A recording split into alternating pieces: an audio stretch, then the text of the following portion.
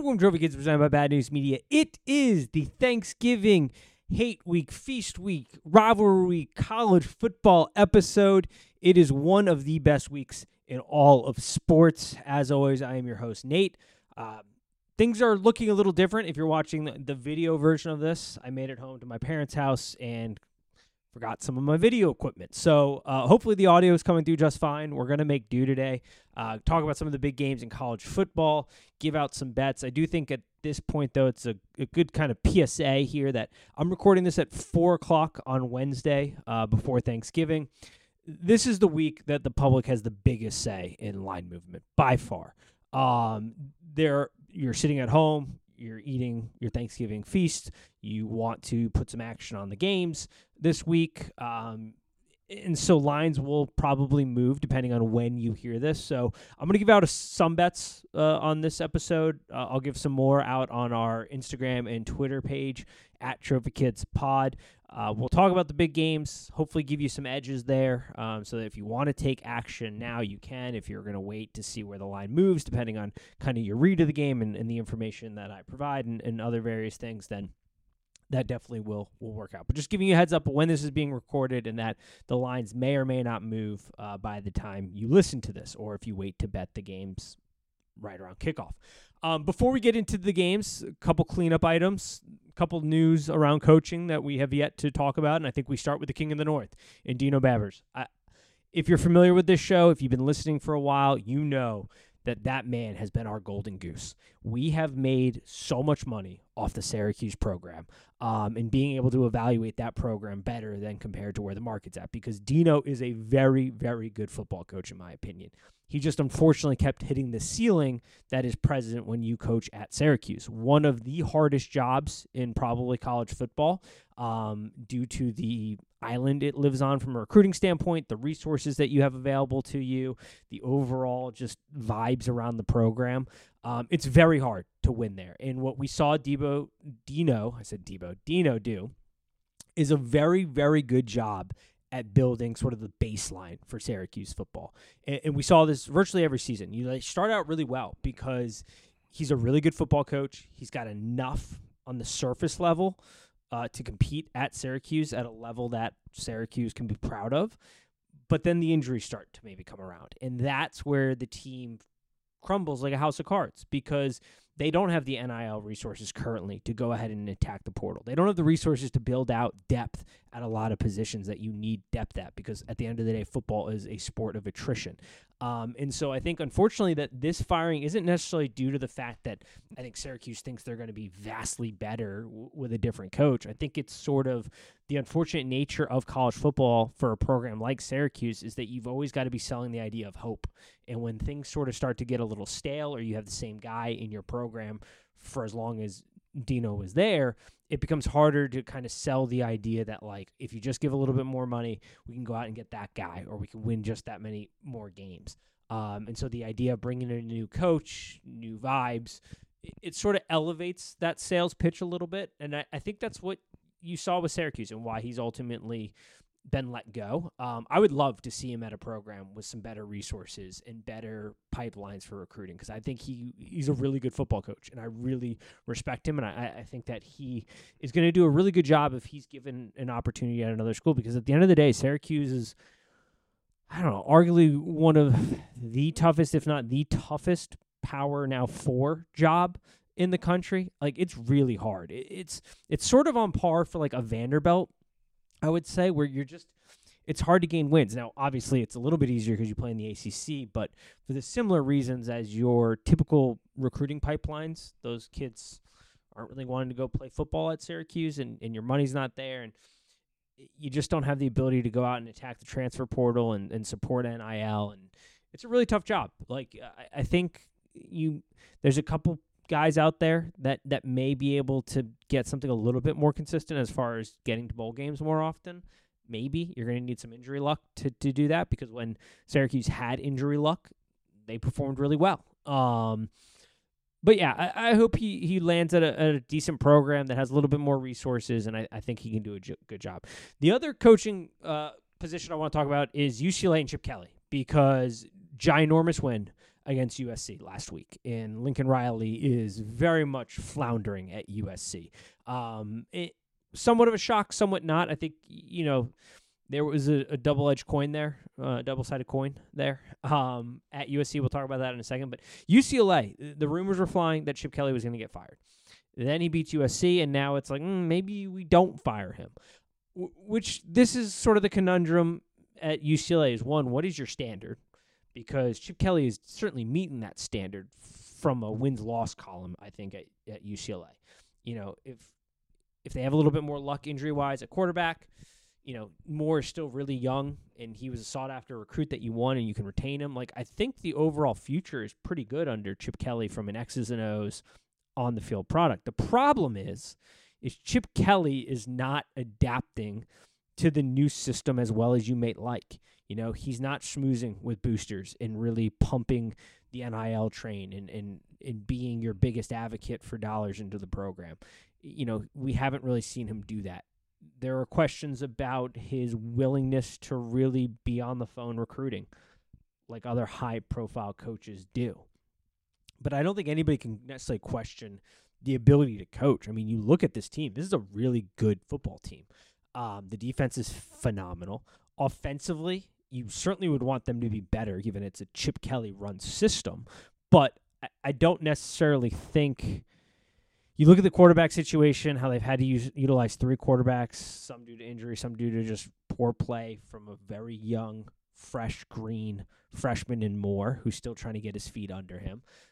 I think there's hope for the future of this program with Chip Kelly at the head of it, but I can also see why you might want to move because you are heading to the Big Ten, which I think is going to be a little bit easier for them because you're going to be able to compete against the Big Ten West teams. And outside of Penn State, Ohio State, and Michigan, I think UCLA in its current form fits pretty nicely into the Big Ten.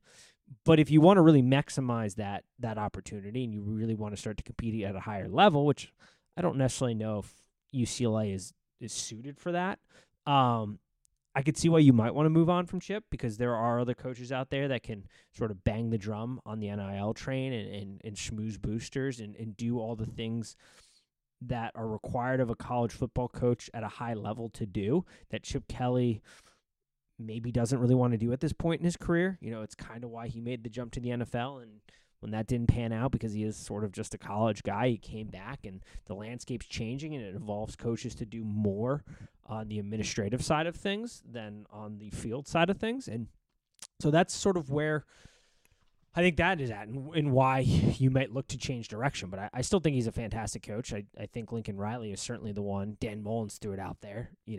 Is Chip Kelly the right guy to be on the hot seat in L.A. compared to Lincoln Riley, who is completely fallen flat on his face? And if you're a USC fan, I don't know if you have a ton of optimism because you look at the recruiting class. Unless they're going to really dominate the portal, the future doesn't look all that great. I do wonder if Lincoln Riley, similar to Cliff Kingsbury, is sort of looking to hopefully ride Caleb Williams' curtails into the NFL and get a job wherever Caleb lands because the recruiting hasn't come to fruition like you thought it would. You're now going to be searching for a new defensive coordinator, which I think there's a lot of really good logical moves you can make to improve the defensive side of the ball. I wonder about Lincoln Riley's sort of attention to detail, buttoned-up program. It looks and feels very lazy this year, and I think that is a little concerning because the play always sort of looks out of sync. It doesn't look like you're working within a system, really. It looks week to week like a lot of just backyard football and sort of rolling the ball out and going and play. And there are rumors at Oklahoma. There are now rumors following to USC that the program isn't always the most buttoned up because of Lincoln Riley's style of coaching, which is not necessarily a downside. It can work. We've seen it work. But you don't seem to have this big push on the recruiting trail. If you're not going to make a big push in the portal, I don't know how this transition looks next year. I really thought that Lincoln Riley would be a good fit at USC. I thought the resources, the West Coast pipeline, moving into the Big Ten pipeline from recruiting, the brand recognition of USC, I thought he'd be able to recruit better. I I thought the offense would be a little bit more explosive, which is kind of crazy to think about. But that just hasn't really come to fruition, and it's certainly concerning. So we'll see how that plays out. But I want to talk about some football games right now, break them down. We've got some big games, obviously, right off the rip.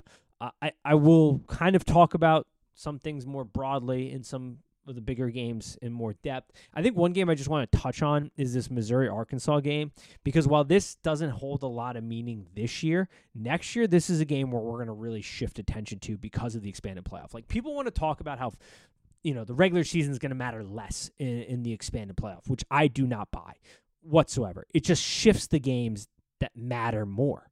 And this is a game that now all of a sudden matters a lot more due to Missouri's potential in an expanded playoff, as well as it's going to shift the attitude of, like, we got to win this game to get in, to we got to win this game for seeding, for home field advantage, for those like Michigan games and other big games. Like, the importance of the regular season is certainly still going to be there for seeding, home field advantage, things like that. And, I could also point to the fact that, Michigan, Ohio State didn't really matter last year in the grand scheme of things, outside of just for bragging rights, but both teams made the playoffs. So this is a game that in the future, we're going to shift attention. Like, a lot of these smaller games on this final weekend that a lot of people don't really care about unless you're a fan of Missouri, Arkansas, isn't really important, but next year becomes a lot more important for your potential ability to get into the expanded playoff and compete still. This is going to be an interesting one. Like, I wonder where Missouri is at in this game. There's rumors, Hartman's coming back, which I don't hate. The vision he sold was that I'm going to be the guy that schmoozes boosters. I'm going to work the NIL train. I'm going to keep guys happy. I'm going to be, kind of the positive vibes, program builder, kind of emotional leader. And then I'm going to hire really good coordinators and sort of lean on them. Didn't do the best in replacing his OC this year, but he recognized that quickly and tried to change course and let him go, and we'll see what the hire looks like this offseason. But I don't hate that strategy in college football. You need that head coach. You need a head coach who's also very self-aware and understanding, like, hey, I'm probably not the best X's and O guy, but I can do a lot of good things to help this program. And I just got to be really good at my hiring process. So let's see how that plays out. But yeah, Missouri, let's see where they're at. Like, this is going to be a very interesting game. I don't necessarily hate Arkansas here. Like, there's a real opportunity for a backdoor cover here because they are going to get up and play. It's senior day. Last time a lot of those guys are putting on the pads at Arkansas. You've got a Missouri team that has just battled its way through a really tough end-of-the-year schedule, who is looking a little bit beat up recently. They aren't playing for playoff contention anymore. Like, this is a spot where you could potentially get a nice backdoor cover with Arkansas. Penn State, Michigan State, I don't have too much on this outside of, like, I don't know how Michigan State scores points. So maybe betting an under for a Michigan State team total might not be the worst idea. Maybe first half, because there is the idea that Penn State could let off the gas late in this game. But defensively, like, where's Michigan scoring points here? Where's Michigan State getting points against Penn State? I don't see it. Let's talk about the biggest game on Friday, though. Oregon State, Oregon.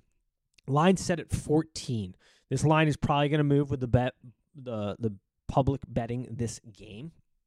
But this creates a very interesting matchup. You have an Oregon team that doesn't necessarily need style points anymore. They just need to continue to win because they're going to have a chance at the Pac-12 championship, as long as they win here, to beat a Washington team again. So it's really about just getting the job done and getting out.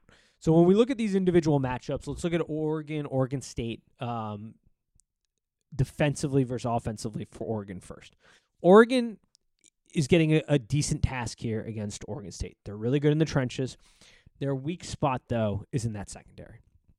Oregon is elected to sort of run a more methodical offense this season, a more kind of dink and dunk type of offense, relying on Bo Nix and explosiveness from there.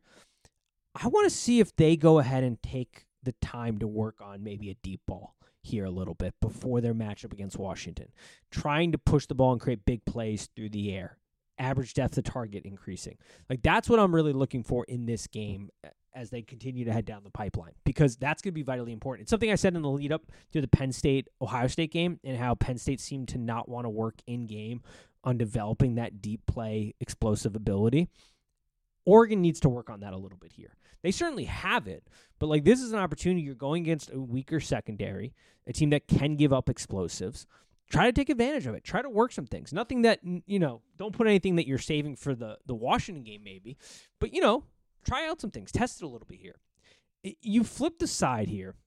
This is a great test for Oregon's defense as well as this Oregon State offense, because this Oregon defense, the offense has gotten all the accolades this season. It's gotten all the attention.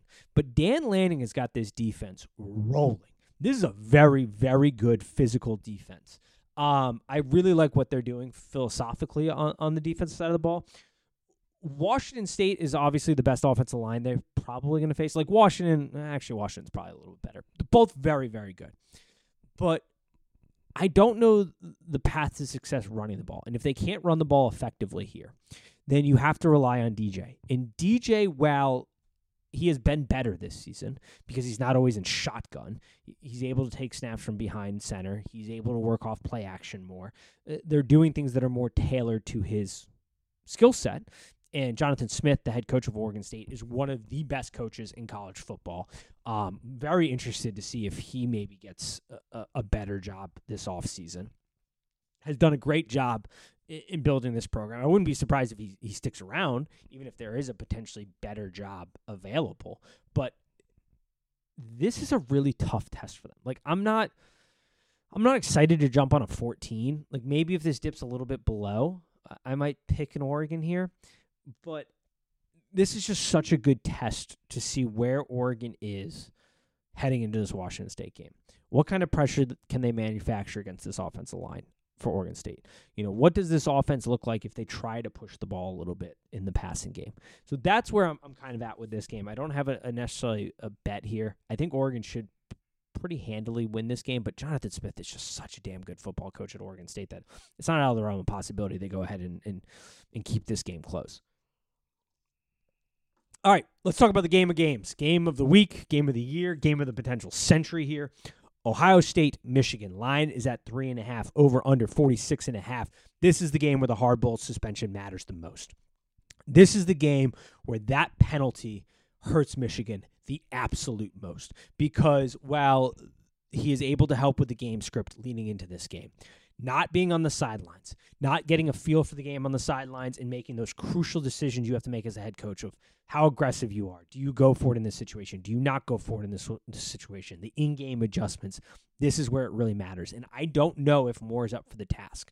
I do wonder, though, because I was looking back at the language in the Big Ten's letter to Michigan, and this is how the disciplinary action reads. I've determined that following disciplinary action against the university is appropriate. Effective immediately, the university football team must compete without its head coach for the games remaining in the 2023 regular season. This disciplinary action shall not preclude the university or its football team from having its head coach attend practices or other football team activities other than the activities to which it applies. For clarity, the head football coach shall not be present at the game venue on the dates of the games to which the disciplinary action applies. My question is, does Harbaugh try to get some messages to the booth during the game? Because he's obviously going to be watching this. He'll probably be watching from the football facilities, which are not at the venue.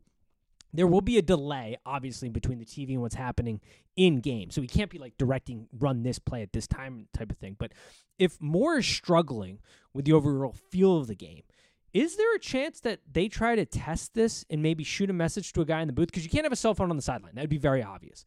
But who's really checking the booth? Like, what's to say that there isn't some type of messaging system that they impose there where Harbaugh shoots off a message and goes, hey, I need Moore to be a little bit more aggressive here, to start thinking about going for it on fourth down, or to maybe not and be less aggressive in play calling, like the sort of vibes of the game. Like, I'm very interested in that because it's really just language. The clarity language is what strikes this opinion for me, because it's all about just him not being present at the venue for the game.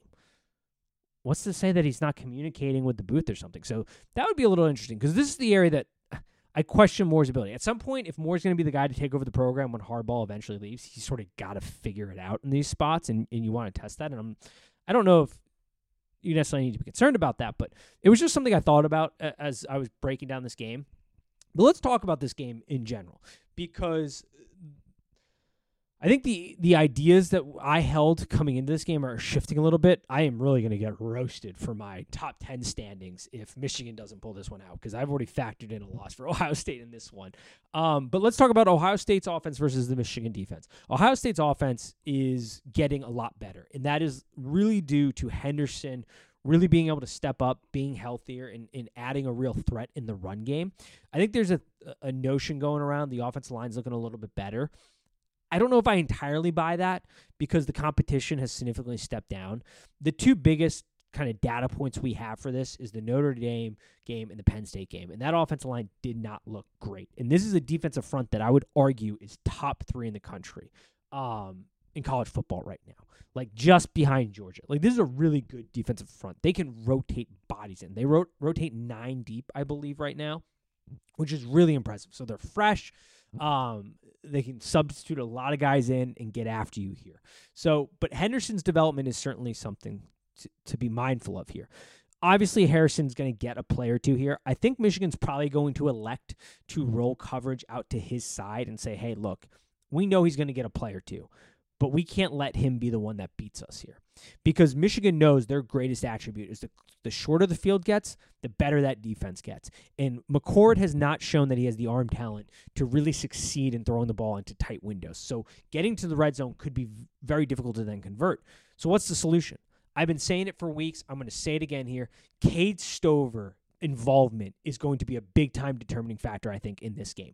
The more Ohio State gets him involved, the more successful I think he is going to be. I mean, he's averaging a little over 14 yards per reception right now. This guy and the matchups problems he could create could be game-changing for Ohio State. And you also have to think Michigan is without its linebackers coach. So having him attack that middle, having him attack those linebackers could be crucial for Ohio State's ability to win this football game, move the ball offensively, and score. Like, I think he is sort of the X factor in this game. So I'm going to be really interested to see, one, if my theory is correct, and two, if they do try to use him more, does it lead to a lot more success? Because I do think they'll be able to contain Harrison a bit. He's going to get some plays here and there, but Cade Stover is the guy to get the ball to. The other part of this game then becomes, what does the Michigan offense look like against this defense? Because when there was a very legit theory that Ohio State was just a little too soft defensively to go against this Michigan program and the development they have really implemented, especially in the offensive line and the physicality they played with. Like, their player development's been really fantastic the last couple years. And so they go out and I hire Jim Knowles. Phenomenal hire. The moment they hired him, we praised it on the show. We talked about how he's going to bring a toughness to this team, that his defenses are really well suited for this game specifically, but just the Big Ten in general, and that you give him a couple years and this defense is going to be rolling. It's year 2, and they're rolling. And so you've got this Michigan offense coming in here. I think there's been a mixture of, one, hiding some things back, and 2, injuries taking effect into why they've looked poor these last couple of weeks. You know, J.J. McCarthy's dealing with an injury now. We saw it a bit in the Penn State game. It really showed itself in the Maryland game. I think that's really significant because going into this game, I thought J.J. McCarthy's legs were going to sort of be a determining factor and game changer for the Michigan offense. Let's see if he can run the ball. If he can be a threat running the ball, that changes things dramatically for this Michigan offense positively. Because when you look in the pass game, Wilson's banged up. They say he's going to play. He's your best pass catcher. I don't really know what they offer offensively from there. While your run game has been good, if you look at just the stats, it hasn't been the most explosive compared to last year and the year before that. Sorry, I had to get a glass of water there. So using McCarthy's legs was really one of the reasons I liked Michigan. You know, heading into this game a couple weeks ago, I was like, Michigan's about to roll Ohio State. But the injuries are starting to add up for Michigan. Guys are banged up across the offensive line. Wilson, your so far best threat in the passing game, banged up. McCarthy's banged up. He was wincing in warmups for the Maryland game. He was, limited, and you could see he's kind of really inaccurate in that game, and that is sort of confirming our theory about the injury. So this is going to be really important. I think the one thing that also needs to be addressed, though, is that things have absolutely been simplified. One, because maybe Moore is a more conservative coach, but 2, because they don't want to show anything to Ohio State. And the same thing for Ohio State, too. Like, these are 2 teams that every week are installing things for this game and holding things back that they're going to release in this game. We see it every single year. These two teams release things and do things in this game that we have not seen them do the entirety of the season because they're holding stuff back specifically for this game. And so it's why the overs have hit 9 of the last 10, I believe it is now. The 46 has been crushed in games. I think you have to go back to like 2016 for a score that fell under 46. But these defenses are very improved. Offensively, there's a lot of questions heading into this game, so I understand the 46. I'm not running to the window to try to bet it over here or an under necessarily. I'm going to see where this number goes because, once again, the public's going to have some say. If you want to bet Ohio State, I think there's a good chance this number rolls in your favor with the public. So it may be worth waiting here. If you're like me and are looking to bet Michigan, I'm going to kind of get out in front of it here and lay the 3.5. I'm a little nervous about it, but especially because hardball isn't there, and that could end up being pretty significant. But I have a lot more faith right now until I see proof of concept from Ohio State and just backing the Michigan side of this game. All right, let's talk about some other games here on the week. Iron Bowl, Alabama, Auburn. Line is at 14.5. Over under 48.5. Woo! Hugh Freeze dropping a doozy last week for Auburn. Not the biggest surprise if you know Freeze's track record. He's always sort of good for a game where you just left head scratching, like, how did they lose that game? I was looking at this game, and I'm struggling to find paths of success for this Auburn offense. The only real thing that when you're betting this game that gives any validity to this offense having success is the fact that it's just the Iron Bowl. And weird things happen in this game. This game is always played super competitively, even when the two teams are mismatched talent-wise, which there is a significant mismatch this year talent-wise. This is the spot where I really like Alabama and what's going on here. In the LSU game, we talked about how LSU missing their 4 transfer secondary guys was going to be really impactful. And Alabama was going to be able to a little bit more methodical with the ball. Jalen Milroe is probably going to be able to have more success. And that's exactly what happened. You know, Milroe is an assassin on the deep ball. That's been well covered on this podcast. It's really been well covered everywhere.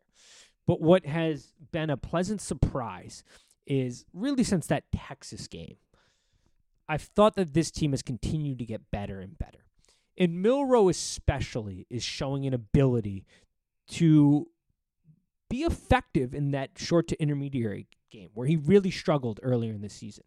That has really started to come along. So this is a spot where that's going to get tested. I think Alabama is going to come out and be very aggressive. They still have a very good path to the college football playoff. They need some style points because Texas is in front of them right now, and if Texas wins out, they have the head-to-head matchup. So they need some style points here, I think, a little bit. They're going to be ultra aggressive. The question then becomes Auburn's offense versus the defense for me. And Peyton Thorne has shown, surprisingly, that he is a threat in the run game. And that creates an interesting dynamic because Alabama historically has struggled against some more mobile quarterbacks. And this is the Iron Bowl. And weird things happen. They are super dry here. I don't know what's going on. But it's the Iron Bowl. Weird things happen. It's senior night. Last game for a lot of these Auburn kids. Hugh Freeze is a very good play caller. He schemes some things up beautifully. What does that look like in this game? Like, it's going to be super interesting. I'm holding off right now because I'm looking for an opportunity to bet Alabama, and I want to see if this number comes down a little bit. So I've held off on betting this game because I struggle outside of the simple philosophy that it's the Iron Bowl. Weird stuff happens. The game is usually ultra competitive. Like, outside of that, which is a fair narrative, I don't see a lot of room and pathways to success for this team. All right, as we continue down the list, the Apple Cup, Washington State versus Washington. Line is at 16.5, and we should be applauding these teams, folks. They have signed an extension for 5 years to continue to play this rivalry, even though the conference is breaking up. Our sweet, sweet Pac-12, it's got its last week here. Very sad for us at Trophy Kids Podcast, but this should be applauded. Like, this is awesome. In-state rivalries are one of the many things that makes college football unique and fun. And the idea that these two teams have figured out a pathway, at least for the next 5 years, to keep this thing going is awesome. This is what we want to see, not only as college football fans, but just fans of, rivalries and the entertainment aspect of this and kind of everything that makes college football unique. That's what I love here. And so this should be applauded. This should be celebrated.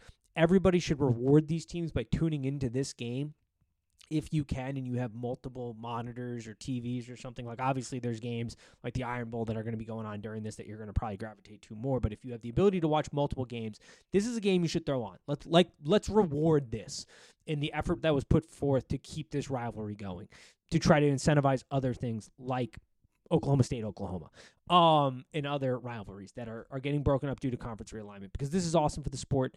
This in-state rivalries are really good for the sport, and this is what we love to see. As for the game, 16.5 is a big number, and it's a big number for a reason. Washington has shown, and I've talked about this the last couple of months, that they are a well-balanced football team now. They don't have to simply rely on the passing game. They can be more well-balanced. They can offer a threat in the running game. They showed that last week in an absolute torrential downpour against Oregon State, a very good football team up front. They can run the ball effectively. And this is something we talked about a couple weeks ago, that they need to be a little bit more well-balanced and not a one-trick pony if they really want to make a push for the college football playoff. That's what they've done. The offensive line is fantastic. Their run-blocking scheme has come a long way because they've been great in pass blocking, but the run-blocking scheme needed a little work. They've done that. They can now run the ball efficiently. They don't have to have Penix throw it 50 times a game, because I did think at points in this season he's probably dealing with some injuries. And that's been a really effective formula for them here. Washington State, though, is no slouch. They are getting healthier. The Colorado game, I don't think is a giant benchmark because we know where Colorado's program is currently, but it was a good data point from the fact that Ward said himself that's the healthiest he's felt in a long time. And that is really important because what this team can do offensively is threatening. In a rivalry game where weird stuff happens, there's more incentive here. It's the last game a lot of these guys are going to pad up for. It's a great motivator to be like, we're going to ruin Washington's party as they leave the conference, and we have to stay because we have nowhere else to go to beat them here in this spot. And so that becomes the interesting dynamic because lost power there for a second. Real makeshift situation we got going on here. But Washington State's defense, I don't think is going to be very successful stopping this Washington offense. I do, though, think there's a good chance, even though the Washington defense has come a long way. Last week was a great sort of proving point for them. And the way that defense played in the red zone, I thought was fan-freaking-tastic last week against Oregon State. And they're away, and they showed that they can get punched in the mouth, and they will respond because that's a really physical Oregon State team led by a really good head coach.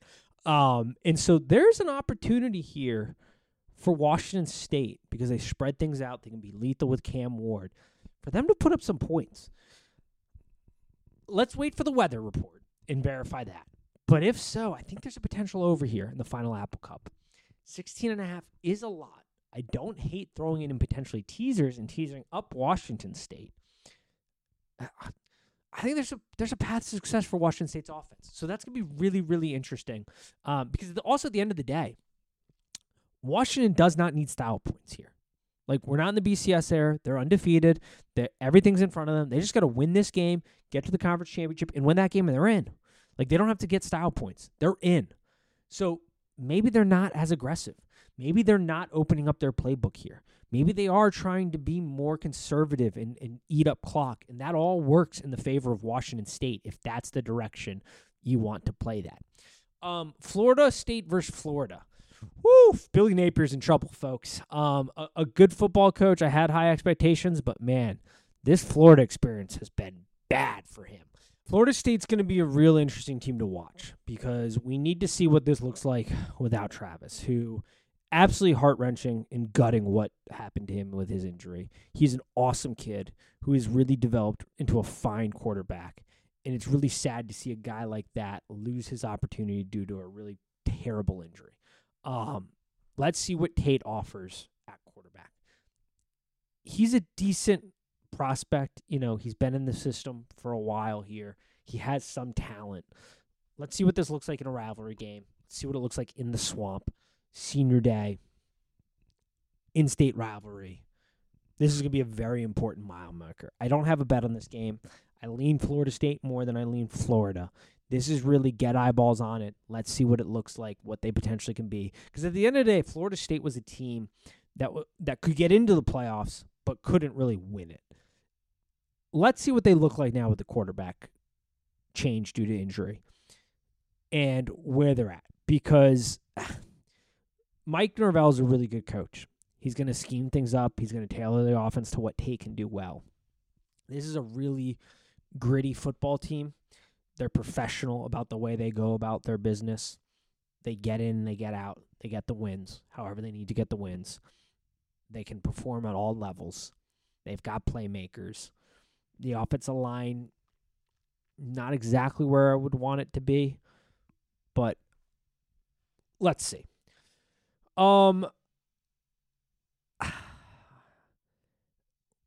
That's sort of all I've got as of right now. I'm going to give out some bets on the Trophy Kids Podcast social, so make sure you're following at Trophy Kids Podcast on TikTok, where I'll give some other game breakdowns and some final thoughts, at Trophy Kids Pod on Twitter and Instagram. Hopefully you got some good information there. I apologize. We kind of threw this together at the parents' house. Quick week. We'll be back after this, though, to break down playoffs and everything else. So hopefully happy betting season here. Happy holidays. Hope you have a great Thanksgiving, a safe Thanksgiving, a fun Thanksgiving. Hopefully we can win some money here. And as always, peace.